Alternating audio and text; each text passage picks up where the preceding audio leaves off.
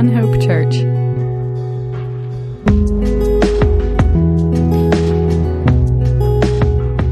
Let's go to the Lord in prayer before we look into the Scripture this morning. Lord, we thank you so much for this morning that we have to look into your Word. We thank you so much for your incredible love for us, Lord. We thank you that, and we've studied through this book of Acts, and it's not just a history lesson, Lord. You were alive and active in your early church, and you are alive and active now. Thank you that your Holy Spirit is still active. It was active on Pentecost, and it's still in each heart that's in here that believes in Christ. And we thank you that we're still part of your history. We're still part of your story, Lord, and may our lives be your story and not our own. We pray that you would be with us as we look through these verses. Have your way in our hearts. Have your way in our minds this morning. And it's all for your glory. In Jesus' name, amen. Amen. So today we are concluding our study on a journey that we started back in August the 14th of 2016. So we've been a good while here studying through the book of Acts, which has been really encouraging. We began our study back in chapter 1 as we heard from our risen Savior, who was reaffirming his promise that the Holy Spirit would come. We read in chapter 2 about the coming of the Holy Spirit at Pentecost and the birth of the New Testament church. We read about people from all over the known world hearing the good news of Christ in their native languages through speaking in tongues, and also with Peter's testimony of 3,000 people coming to know Christ, and they carried the good news back with them all over the known world at that time. We heard about the church in Jerusalem. We studied about those first deacons. We heard the testimony of Stephen before the Sanhedrin, before he was martyred. And he said, I see heaven open and the Son of Man standing at the right hand of the Father. And we remember his last words, Lord, do not hold this sin against them. We read about how the believers had to flee from Jerusalem because of the severe persecution. We recounted the Lord's revelation to Peter, Peter, rise, kill, and eat. Meaning that the Gentiles were to be accepted into the fold of Christ in this New Testament church. We were encouraged by the faith of Cornelius and his family. We marveled at Paul's miraculous conversion as he was called by God to be the apostle to the Gentiles. This Roman citizen, Jewish, Gamaliel-educated, Pharisaical, Jesus-hating terrorist was taken from darkness and into light. Perfect man for the job, was radically changed by the grace of God. We've read about his first and second and third missionary journeys, and most of this written from firsthand accounts from the author Luke. We've seen the ripple effects of the good news going out from Jerusalem, and today we're going to conclude our study. If we remember all the way back to the beginning of the chapter, of the beginning of the book in Acts chapter 1, verse 8, Jesus says before his ascension, but you shall receive power when the Holy Spirit has come upon you, and you shall be my witnesses in Jerusalem and in all Judea and Samaria and to the end of the earth, to the ends of the earth. So the believers waited there in Jerusalem for that promise that God sent. And Jesus dropped the Holy Spirit like a rock, and the ripple effect started going out from Jerusalem, and then we see it continuing even into to this day. So we've all of this is about God's great rescue plan. I mean, this is what the whole book is about. Human beings, we have no way that we can get to God. There's a chasm. There's something that we can't get across. We can't be good enough for God, but God made a way for us.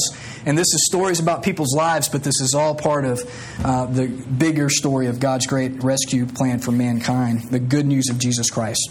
So we left off last week with Paul shipwrecked with his companions on the island of Malta. And today we're going to start with chapter 28 and verse 11. So if you would turn with me there, Acts chapter 28, let's read verse 11. After 3 months, we sailed in an Alexandrian ship whose figurehead was the twin brothers which had wintered on the island. Wintered on the island, and I'm reading from the New King James today, so if yours is a little bit different, that's probably why. So they were on Malta there for about 3 months.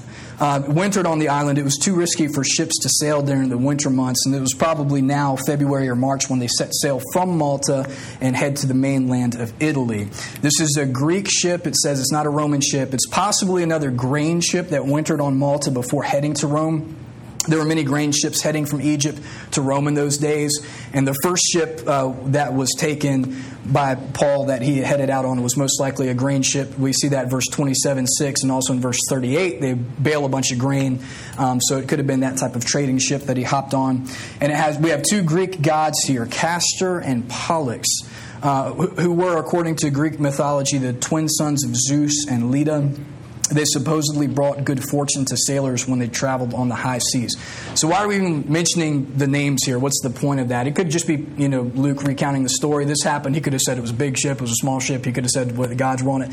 But it's likely, too, that he might be contrasting, the religion or the superstition of those people that live on Malta, or those people from Rome, people from Egypt or from Greece, with those who have faith in Christ, a real living Savior who actually save people from a shipwrecked ship. Somebody that can actually make a difference besides just pieces of wood carved out on the front of a boat. And that takes us to verse 12. And landing at Syracuse, we stayed 3 days. So they get on this Alexandrian ship. They go from Malta to Syracuse. Paul plots the course for us pretty well here. We'll see in these next few verses. And he should know, too, because he's using the pronoun we. So Luke is with Paul here. The writer is with Paul as he's on this trip. They traveled from Malta to Syracuse. That's an island on Sicily. They stayed there for 3 days. Verse 13. From there, we circled around and reached Rhegium. And after 1 day, the south wind blew. And on the next day, we came to Puteoli. Now, Rhegium is on the toe of Italy. And Puteoli is farther north. It's about 152 miles south of Rome itself.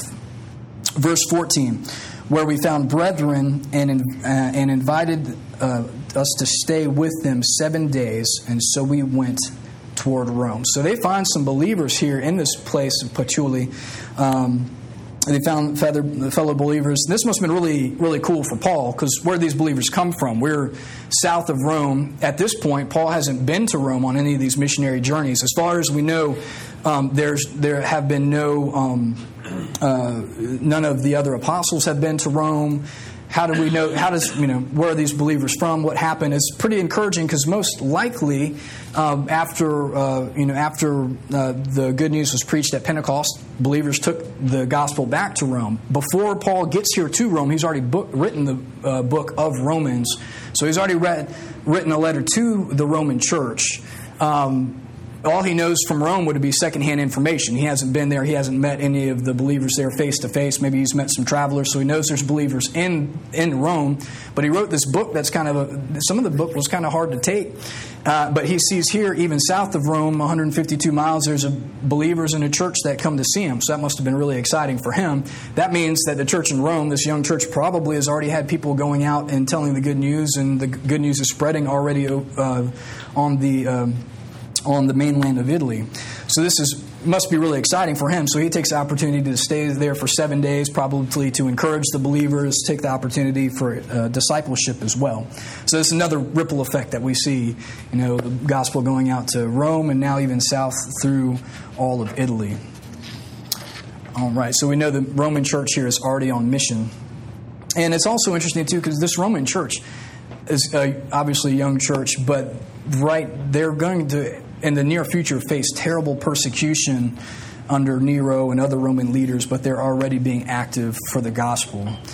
And in the verse 15, going from there at Puteoli, when the brethren heard about this, they came, after he had already landed there in Rome. From there, when the brethren heard about us, they came to meet us as far as Appii Forum and 3 Inns. When Paul saw them, he thanked God and took courage. Now, so finally, after all of this, Paul finally arrives in Rome, and he finds brothers have come from all around to see him.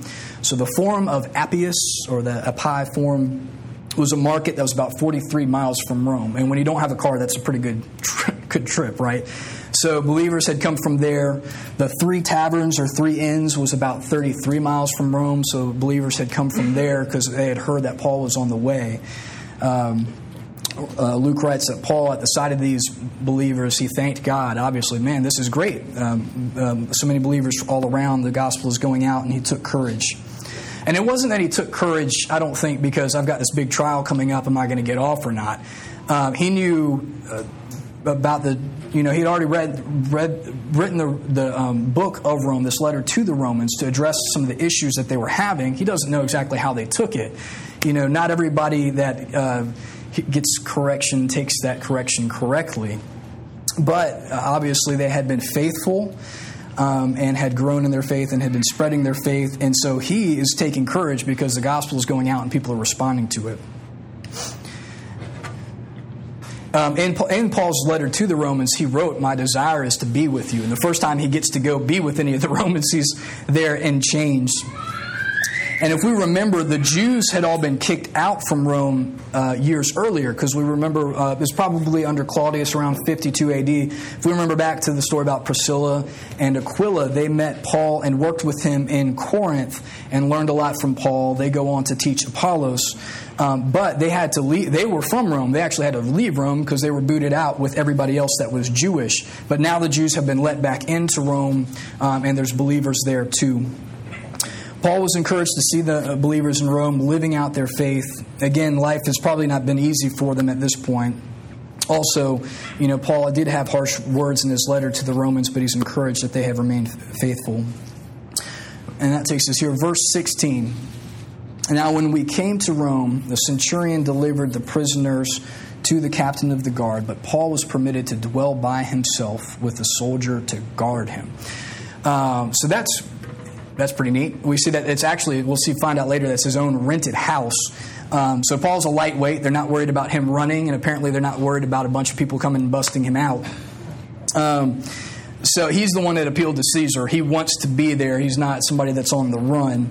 But he obviously wasn't considered to be much of a flight risk.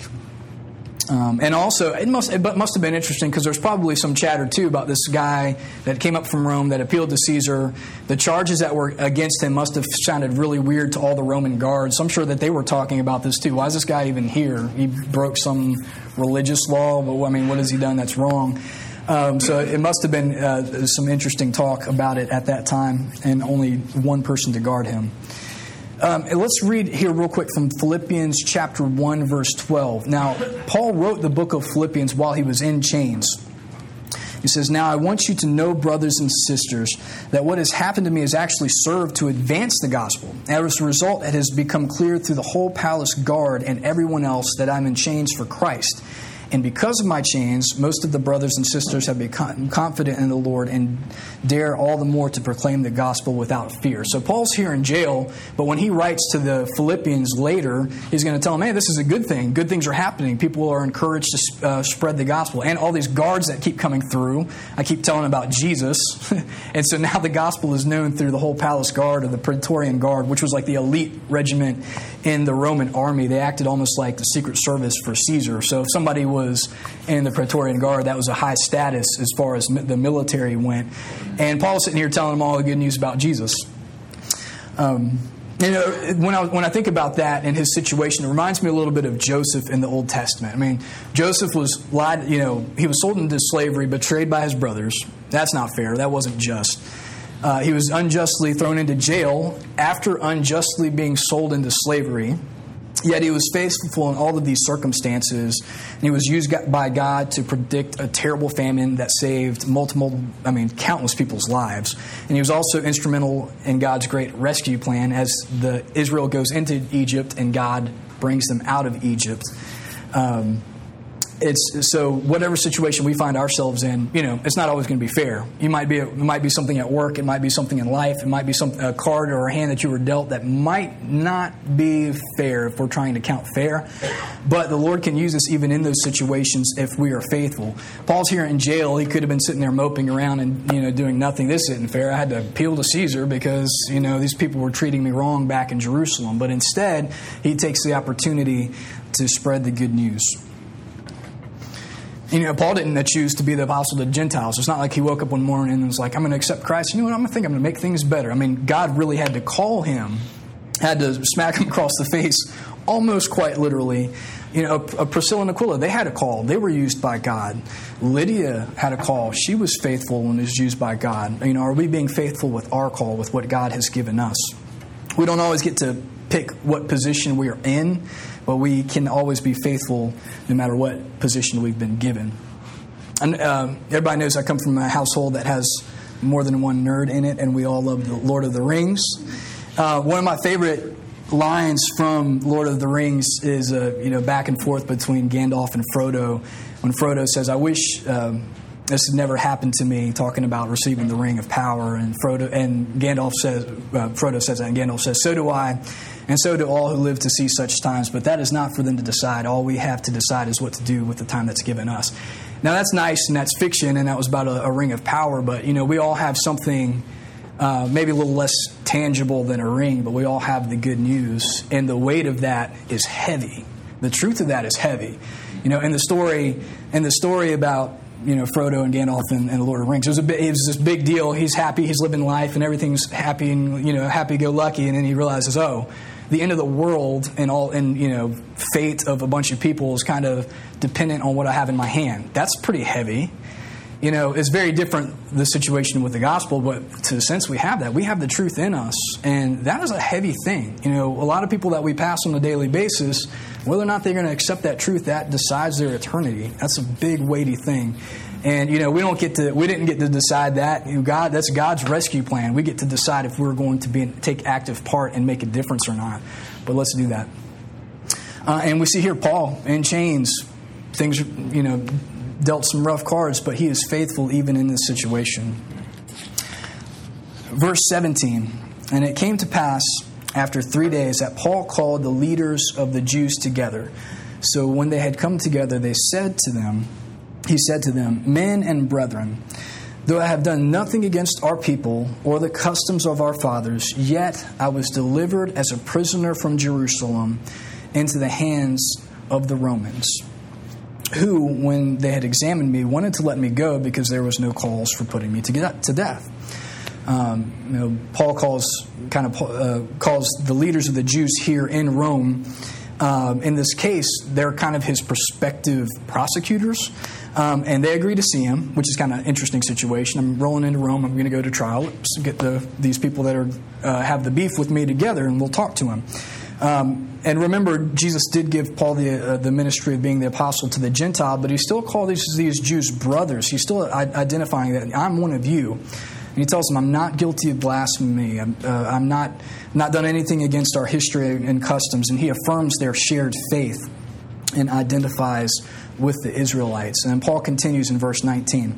"But when the Jews spoke against it, I was compelled to appeal to Caesar, not that I had anything of which to accuse my nation." So he's not bringing charges against his own people. And I'm still one of you, he's saying. Verse 20, "For this reason, therefore, I have called for you to see you and speak with you, because it is for the hope of Israel I am bound with this chain." So, Paul makes 4 main points here. The first one is I'm innocent of damaging the Jews or their customs. I'm not saying anything, that the Jews or their customs are wrong. And number 2, he's saying the Roman authorities in Jerusalem thought he was innocent. He's like, I shouldn't be here anyways because they already thought I was innocent. His third point is his only recourse was to appeal to Caesar because the Jews in Jerusalem failed to deal with him justly. So they've kind of forced his hand. Then he makes a major point that he is not pressing charges against Israel. He only wants to be acquitted. And then finally, he really talks about his objective for calling this particular group. He's calling them to tell them the gospel. It says, "It is for this reason, therefore, that I have called you to see you and speak with you, because for the hope of Israel I am bound with this chain." So he's saying, I want to see you pretty much to tell you the gospel. He's not saying it that way, but Paul uses the concept of the hope of Israel multiple times in Acts. And Paul is making the case to them that Christ is the fulfillment of the Old Testament promises to Israel, which he is. We see Old Testament promises that the Messiah would bring the good news to the world, to all nations. We see that in Isaiah 61, 1 and 2, and 52, 7, 42, 6 and 7, 49, 6, and a bunch of different places. But there's also all these verses in the Old Testament talking about how the Messiah will reign on the throne of David, such as it speaks about in 2 Samuel 7 and multiple other verses. So they understand They can get maybe him being some good news that will go to everybody, whether or not, and they actually don't like that either. As we see, they have a lot of problems with Gentiles being accepted into as God's chosen people without becoming Jews completely. But then also they have problems with Jesus, who came to the earth but is not reigning on David's throne. So they have trouble with both of these things. So they see the verses about Christ's first coming and verses about Christ's second coming and have a hard time accepting that this is the Christ. The thing is, he will come back. He will reign on David's throne forever. At the time that Paul is making this case to them and arguing with them, Jesus is at the right hand of the Father, even at the point that Paul is talking to these leaders.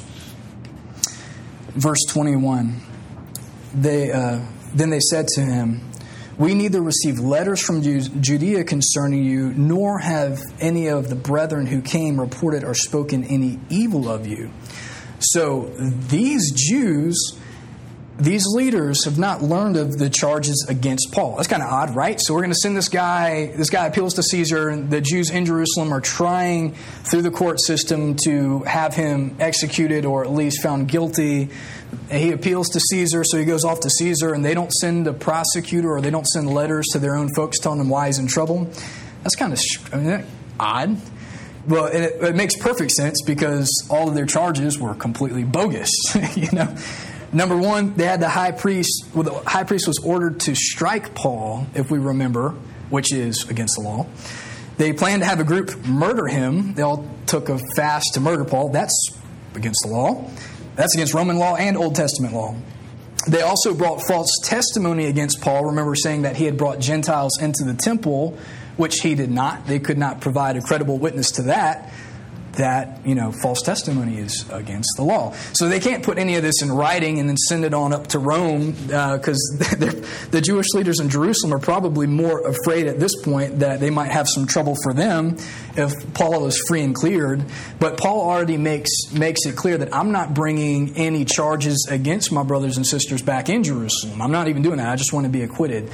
Where he may have had some legal right to try to get them in trouble.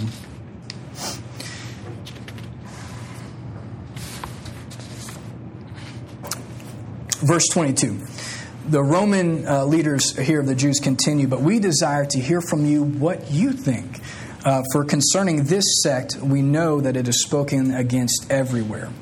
So this group of leaders kind of make a wrong interpretation. They call Christianity a sect, which most sects have, or is like a parallel group with different rules. They might affirm something. They have some underlying things that they think are very different.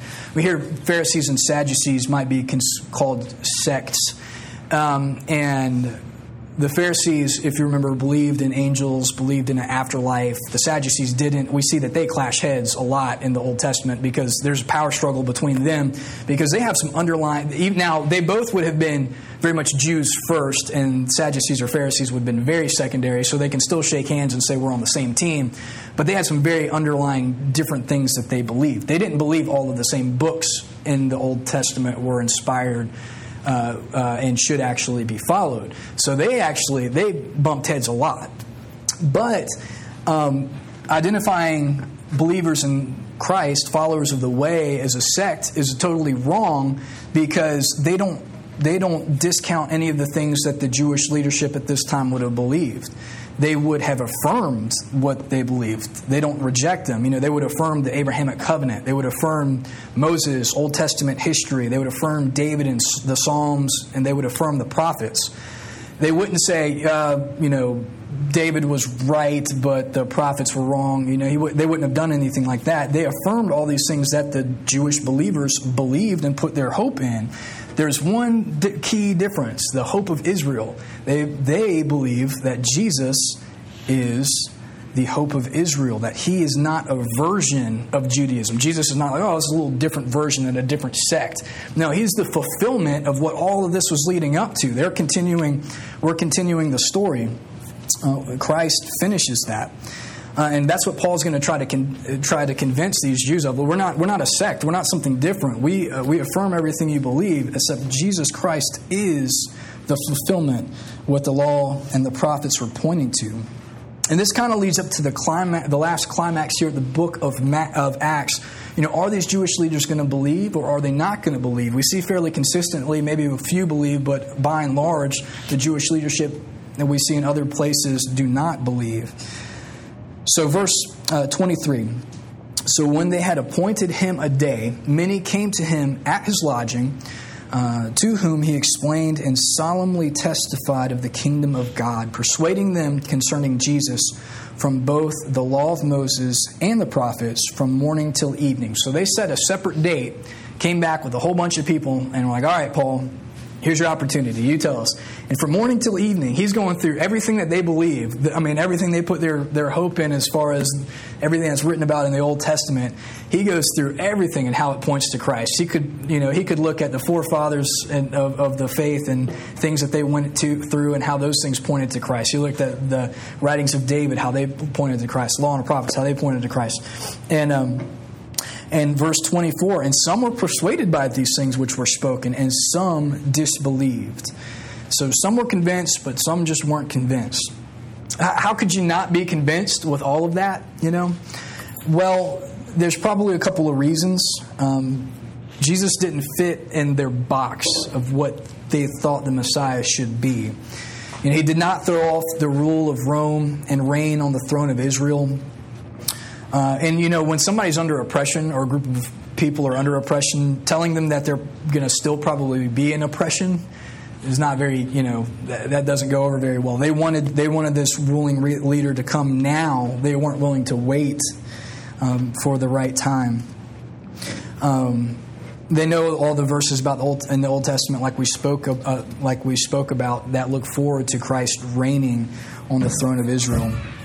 So, there's still a lot of people today that put Jesus in a box, and Jesus doesn't want to, doesn't quite fit. I want to do whatever I want to do, and nothing bad should happen to me, but something bad has happened to me, so this Jesus thing can't be real. We can't invent our version of God.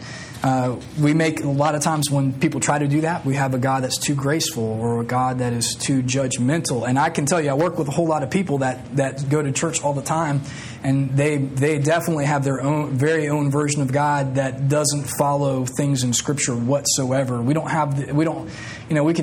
up your own God does no good. It is our job to conform to God. It's not His job to conform to us. But He still came down to, even though it's not His job to conform to us, He still came down to our level through Christ to show us what it is to live and to be what He wants us to be. So that's the first reason. He didn't fit their box, so that's why some of them didn't believe. The other real big reason we see throughout the New Testament is that Jesus let the Gentiles into the fold, and that just blew people of Jewish heritage's mind. Even people that were Jewish that came to Christ early still were like, wait, what? So Gentile can just believing, like, to us that's like so obvious. Well, yeah, anybody can put their faith in Christ. But with their long history that the Jews were the chosen people. We talk now, you hear arguments about Calvinism or how is one elected. Back then that wasn't the conversation. Back then it was, who's the elect? Well, obviously, God's chosen people is Israel. End of story. Can anybody else be saved? Well, if somebody becomes a Jew, all the men in the family get circumcised, they act as a Jew, maybe they can cling on and ride that Jewish coattail to salvation. But it was very much God's chosen people is the Jews. And now we have these people coming to Christ, and somebody that's Greek that doesn't know any of Aramaic or any Jewish language, doesn't know Jewish history, he can just say, he can just believe in God, and he's now elect. He's now part of God's chosen people. How does that work? How's that even? That just, they didn't even, for their construct and their history and with the things they thought, that was just too far. That's going too far. That can't be. And that's why they had so much trouble too with people that were saying, well, yes, you can believe in Jesus and be saved, but you've also got to be a Jew. You got to be the whole thing in, or else you can't be saved. That doesn't work. That you got to be God's chosen people, or to be part of the elect. That's how it's got to happen. So Jesus fulfills all the requirements of the law for us, which is awesome for us, but they had a really hard time wrapping their minds around that. The attitude of the Jews reminds me a bit of the parable of the workers in the vineyard from Matthew chapter 20. Do you remember that? That's always a weird one for me because it's like I kind of identify, because all these people, these folks go to work for this man working in a vineyard. Some of them work an entire day, and then some people come in the last hour, so they work an hour. And after these other guys have been sweating through the sun all day long through the heat of the day, and some people come in the last hour as the sun's going down, and they all come for their pay, and they all get the same amount of pay. The people that worked all day was like, what? That dude worked an hour, and it was already cool, and we already picked all the heavy ones. How's he getting the same one that I'm getting? That's not fair. But with God, He shows grace to everybody, and nobody deserves it. And I think the Israelites kind of had that type of thought. Our people have been struggling and been mowed over, and we've been trying and we've been stumbling, and we haven't been doing a good job, but we are God's chosen people. And this person is just going to walk right in here and be part of God's chosen people like that? That's not fair. And they're grumbling and complaining too. But to be fair to that mindset, if I was at work and that happened to my place of employment, I would be the first one to be like, wait, that ain't right. That dude worked an hour. That means he got like $300 an hour. I worked 12 hours today. How's that fair? But Jesus is graceful on so many, so many. Let's keep on going. Verse 25. So, when they did not agree among themselves, they departed. And after Paul had said to them, the Holy Spirit spoke rightly through Isaiah the prophet, our fathers. Paul's about to more or less drop the mic here on them from 6, 9, and 10. Isaiah 6, 9, and 10. He quotes, saying in verse 26, "Go to this people and say, hearing you will hear and shall not understand, and seeing you will see and not perceive. For the hearts of this people have grown dull. Their ears are hard of hearing, and their eyes have closed, lest they should see with their eyes and hear with their ears, lest they should understand with their hearts and turn, so that I should heal them." Verse 28, "Therefore, let it be known to you that the salvation of God has been sent to the Gentiles, and they will hear it." So he is saying, I'm going to the Gentiles, because he was called again to be the apostle to Gentiles, and they will listen. And that's harsh, and this is really sad that overwhelmingly they do not believe. But if we're reminded of even Jesus' words, John chapter 10, verse 16, "And other sheep I have, which are not of this fold, them also I must bring, and they will hear my voice, and there will be one flock and one shepherd." Matthew 21:43, Jesus says, "Therefore I say to you, the kingdom of God will be taken from you and given to a nation bearing its fruit." So these are sad. This is really, this is exciting that Paul is spreading the good news, but this is really sad. It's really sad. These people that have the Old Testament, that have the law and the prophets, out of anybody, they should turn and listen. But at this point, they do not. And we Gentiles, we're all Gentiles, and there might be somebody here who's Jewish. If so, I apologize. But for us, we don't have the same trappings of these people in this time. It's very different than things that we have to deal with now. It's not a whole lot of times like I witness to somebody and be like, man, but he's just a believing Jew. I just don't know. It seems like that's actually a good place to witness from, because they believe the law and the prophets. And if you show them the verses that say that Christ is the Savior and He's coming back and He will fulfill this, He has fulfilled this, and you're starting from that same point, it might be difficult, but you have something there to work with. A lot of people now don't believe that the gospel's inspired, and then a lot of people in our culture have a lot of things. We have too many idols, like the Greeks did back then. We may not have like Greek or Roman gods on every corner or have household gods, but everybody's always working for the next thing. What's the next thing? Maybe I'm going to get myself a bigger car, and that'll bring me some joy. Everybody seems to be running to that next thing. Maybe it's a promotion. Maybe it's a vacation. Can't wait for that. Just came off one. It was nice, but it only fulfills so much. Maybe the right spouse, I'll land that. Man, things are going to work. Then that's when things get right. Or my kids, the perfect family, are losing weight. I'm going to get in shape. And, all these things are fine, but it seems like in our culture, you get one, you work real hard to the next one, you work real hard to the next one, you work real hard to the next one, and then your life is over. And a lot of times we don't have, I think, in our culture, the problem of persecution necessarily, or the problem of pain. We definitely have the problem of pleasure. And it is a problem because it's numbing. A lot of times when there's a lot of things that you can get and they feel good and they will temporarily satisfy you, it takes you away from from what your soul really needs. And that's something that I think we have to struggle with more when we're giving the gospel in our context. Verse 29. And when he had said these words, the Jews departed and had a great dispute among themselves. And verse 30, when Paul dwelt 2 whole years in his own rented house and received all who came to him. So he's sitting here in a condo that he's renting himself for 2 whole years. He appealed to Caesar, but Caesar's not in a real hurry to see him. I think Caesar might have 1 or 2 things on the schedule. So he's got his own hotel or his own condo that he's renting himself. He's got 1 guard. He's got people seeing him all the time. He's witnessing to the guards that are coming, and he also gets to write to churches and believers all over the place. He writes 1st and 2nd Timothy. He writes Philemon. We just studied through Titus. He writes Titus here while he's locked up in this house too.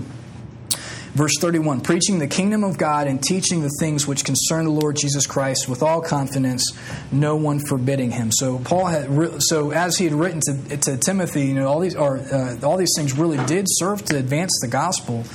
And again, Paul is faithful here, even when he is in chains. And I just want to go back to Acts chapter 1, verse 8. We've got the key here that you will receive power when the Holy Spirit comes upon you, and you will be my witnesses in Jerusalem and Judea and Samaria and to the ends of the earth. And, the church is still expanding. The story's not over. We had that, like I said, that rock dropped there of the Holy Spirit coming on Pentecost, and it ripples out from Jerusalem. It ripples out to Judea and Samaria. It's rippling now even in Athens, Ripple, Mexico, Ripple, Tanzania. It's still going out. It's going out in our places of work and everybody that we have to deal with. So we need to be witnesses for Christ. We need to walk close to Jesus, and because Jesus is always faithful, and we need to be faithful. Just want to tell one story, which might not make a whole lot of sense while I'm telling it, but I saw, I can't remember where I saw it, a YouTube video a while back, and there's a fellow named Brennan Manning. He wrote a book called The Ragamuffin Gospel. He died, actually, I think, fairly recently, within the last couple of years. But what I heard was just a story that he was telling, and he, I can't remember all the specific details, but one time a lady came to his door, and I think a lady called him and said that, I think it was somebody that went to, I don't know if it was the same church or a different church, but called him and said, hey, my father's dying. He has cancer. He doesn't have long to live. And I just want somebody to come and pray with him. Would you be willing to pray with him? I talked to my pastor, and he keeps saying he's going to come, but he's got a bunch of stuff to do, and he hasn't been able to make it. Will he make it? He said, sure, I'll be there in 10 minutes. So he goes to the house where this guy is. And the guy's sitting in bed. He doesn't look good. He's got an empty seat beside him, and Brendan goes in there and prays with him, and he asks him about this empty seat that's at an odd situation, and he doesn't say anything until his daughter walks out of the room, and he said, can I tell you something? He said, sure. And he said, well, my pastor was always bad at giving sermons on prayer. He was never any good at it. He said, one day I got up the nerve to say, hey, pastor, tell me something about, give me... You talk about prayer, but it doesn't make a whole lot of sense to me. Tell me something about prayer. So he gives him a book to read, and it was by some German theologian that's hard to pronounce. And he read through some of it, and he was like, it doesn't make any sense to me. And then he said that years after that, a friend of his that was a believer, they were talking together, and he said, it's easy. When you pray and you just pretend that God's right, Jesus is right there in front of you. Pull out a chair or something, pretend he's right there, and talk to him. Read through Scripture and talk to him like he's right there. And he was like, okay, I'll do it. He's like, and so since then, I do that every morning. But I'm afraid of my daughter seeing me do that because she might think I'm nuts. So he's got this little chair right by his, and he's like, and now I can't get out of this bed. So all I do to him is talk to him all day long until my daughter pokes in. He's like, what'd you say? Nothing. Nothing. And so he's just, this plain, simple man that loves Jesus, is reading the Scripture and talking to Jesus and spending time with him. And so Brennan takes some time to pray with him. He's obviously not doing well. He gets a call a few days later from the lady telling him thank you. He's like, my dad passed away, very calmly. I think she had gone out. I don't know if it was for food or something. Said that he had passed away. She said, the weirdest thing, he's always got this chair beside his bed, and when I walked in there, he was dead, but he wasn't on his bed. He had his head laying on the chair. I'm like, man, that's somebody that knows what it is to walk with Jesus, and that's just a very simple person that doesn't, not super educated, might have a hard time with a theology book. I say all that to say, we've read through this whole book of Acts, and we can approach it like theologians or philosophers and know a whole lot of stuff about it. And somebody say something about Acts, and you can throw out all the names and know all the stuff. But, all of this happened in Acts because people were walking with Jesus. They had the Holy Spirit in their hearts. They were communing with Jesus, and they were listening and obeying. When it was time to have a hard conversation with somebody, they had Jesus beside them, and they weren't afraid. They just went right into it because they walked close to Jesus, and they know Jesus is always faithful. And for us, sometimes it might be hard. And one really cool thing about Acts is you can look at these stories. You can look at Paul's life. You can look at even just the believers that we don't know their names that went down from Rome and went down to Pachulia and these other places and were spreading the gospel. People whose names have never been written in a book, but they still walked with Jesus. They made a difference, and people are in the kingdom. They weren't carrying the ring of power, but they carried something even far greater with them when they went. And their names might not be in here. Our names might not be written in any book, but maybe we can take 2 or 3 people with us when we see Jesus. And when we walk through those gates, we're going to get to see Paul. We're going to get to meet all these different people. And it's not that somebody's going to be a whole lot greater than the others. The least shall be the greatest, and the greatest shall be the least. And some of the people that we meet that are gonna be the greatest are gonna be people that were very simple. They might not be as smart as Paul. They're obviously not as well educated. Might not have all the words, but they were faithful with the cards that they were dealt. And even in this room, we're not all dealt the same cards. We have different skills. Some of us are smarter. Some of us are prettier. Some of us sing better. Some of us can't sing. Some of us, are very sharp on our feet. Some people like me can't get 3 words out once they get nervous, and we're all different. We all have different things that we struggle with. We have different things that we're good at, but the Lord has given each one of us, what we have from the Lord. The Lord made us how He wanted us, but He wants to walk close with us, and He wants to use us, but we have to be part of that. We can't just put our hands up and say, Lord, have your way, and then keep on going and expect something to happen. We have to walk with Him closely.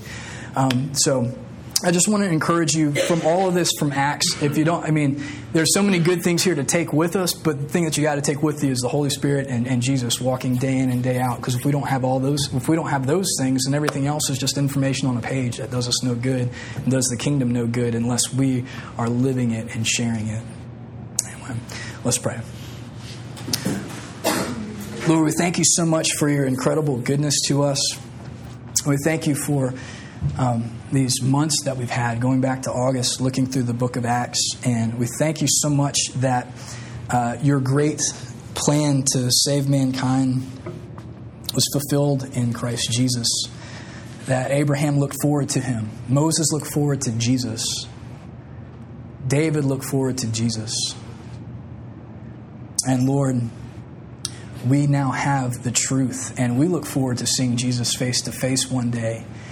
Lord, we pray that we would recognize your Holy Spirit, that we would desire to walk close with you, that we wouldn't settle for a bland faith, that we wouldn't settle for knowing the truth theoretically, that we wouldn't settle for knowing you theoretically, Lord, but that we would really push in, that we would spend time with you, that we would be moved by you, that you would shake us and love us and walk with us, tell us what to say, tell us where to go. So, Lord, we want to hold up to you our hearts, we want to hold up to you our souls, and we want you to have your way in us. And that's one easy thing to say, but man, that's a hard thing to live. And that's something that we can't do in our own strength. So we pray for more strength, Lord, through your Holy Spirit, that we know that you readily provide. Help us to be willing. Where we are weak, pray that you would give us strength. Pray that we would always look to you, that we would walk in your strength. And we thank you that there's power in the gospel. We thank you that the good news of Christ, though it's been around for 2,000 years, that it is still powerful. We still see lives changed. Now, Lord, forgive us for the times when we're ashamed. Forgive us for the times when we're scared. Forgive us most of all, Lord, for the times when we walk out on our own. I think that's kind of where the root of most of the trouble lies, is when we walk on our own, Lord. Help us to walk close to you, to commune with you, and have your way in us. In Jesus' name, amen.